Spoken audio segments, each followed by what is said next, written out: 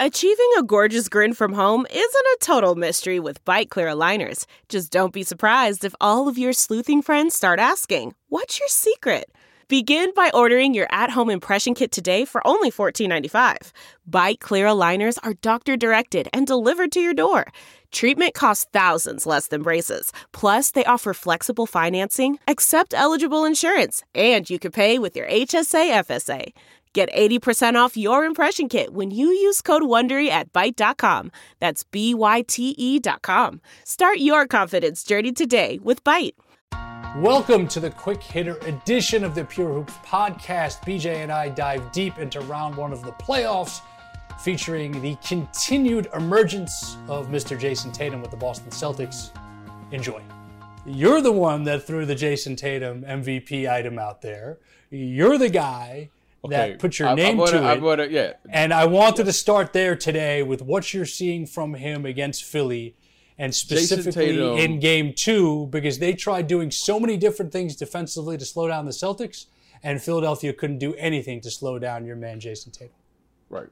Well, the way the game is played now, it's a game where it's two things happening at the elite level. Right? When I say the elite level, the guys who are playing and scoring at a pace 25 points and above. So what do, right? We're not playing what we would consider in yesteryear, where you would play team basketball. Team basketball in the sense that you would come down, you run a play, you would have team concepts pinned down, so forth and so on. What you're seeing now is two things happening. Isolation basketball, which he is terrific at, and you play screen roll basketball, which he is one of the best because he can take advantage of mismatched basketball. Okay, now, does that sound the same as James Harden? Does that sound the same as Damian Lillard, TJ Warren, Devin Booker, Donovan Mitchell? It's the formula. It's the formula. It's the way the game is played.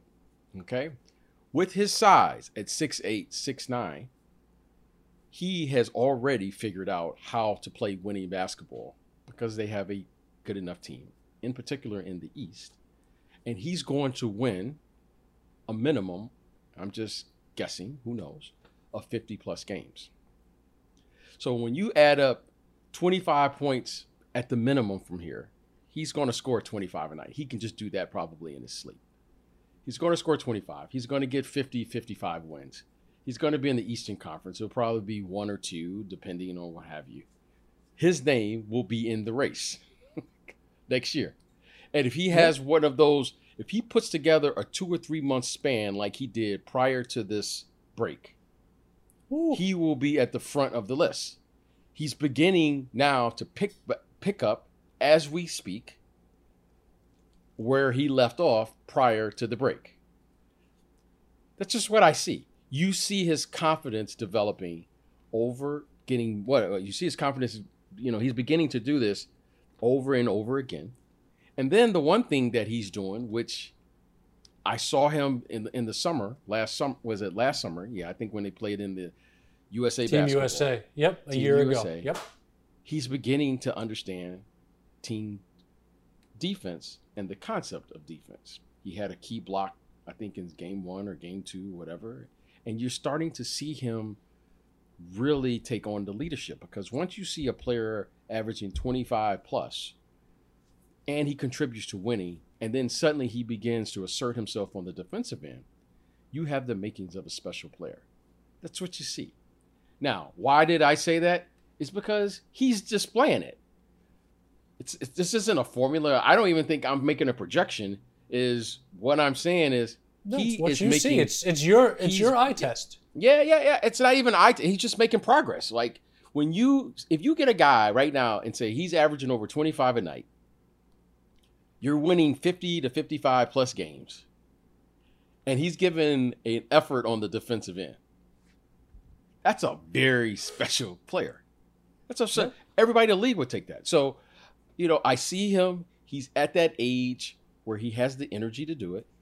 And if he's going to take the next step, provided Giannis stays in the Eastern Conference, he's going to have to play the game at that level, because Giannis could be, by season's end, 2-time MVP. And everyone is trying to reach that level. So, you know, I like Jayson Tatum. I like what he's doing. And I see what I've seen is when you see people take little steps in their game, then that's when you know you got something. And you're seeing him right now take a huge step in his game, not on the offensive end, but defensively is where I've been most impressed with him because he's given an effort. If there's one part of his game I thought he could really, you know, really improve, is there. And I love the fact when I see young players in particular open themselves to be coached. And it's not criticism, it's just, you know, that's part of it. If he's going to be that player, he's going to have to be a better defensive player. And he's done it, he's shown it, and he's given the effort to do it. What Brown, Tatum, and Smart present defensively makes this team a lot of fun to watch, aside from the obvious offensive flow when they've got it going. And one thing about Tatum that also impresses me, to build on everything you said, is that when it's time for Kemba Walker to cook, when it's time for Jaylen Brown to get his, Tatum is setting them up the best he can. He's emotionally encouraging them. He is not about his shots first. He's not about his touches first. He's about winning. Hope you enjoyed that part of the conversation on the NBA playoffs, the Celtics and Jayson Tatum. Be sure to check out the full episode wherever you get your podcasts or on purehoopsmedia.com. Follow, rate, subscribe, share. Stay pure.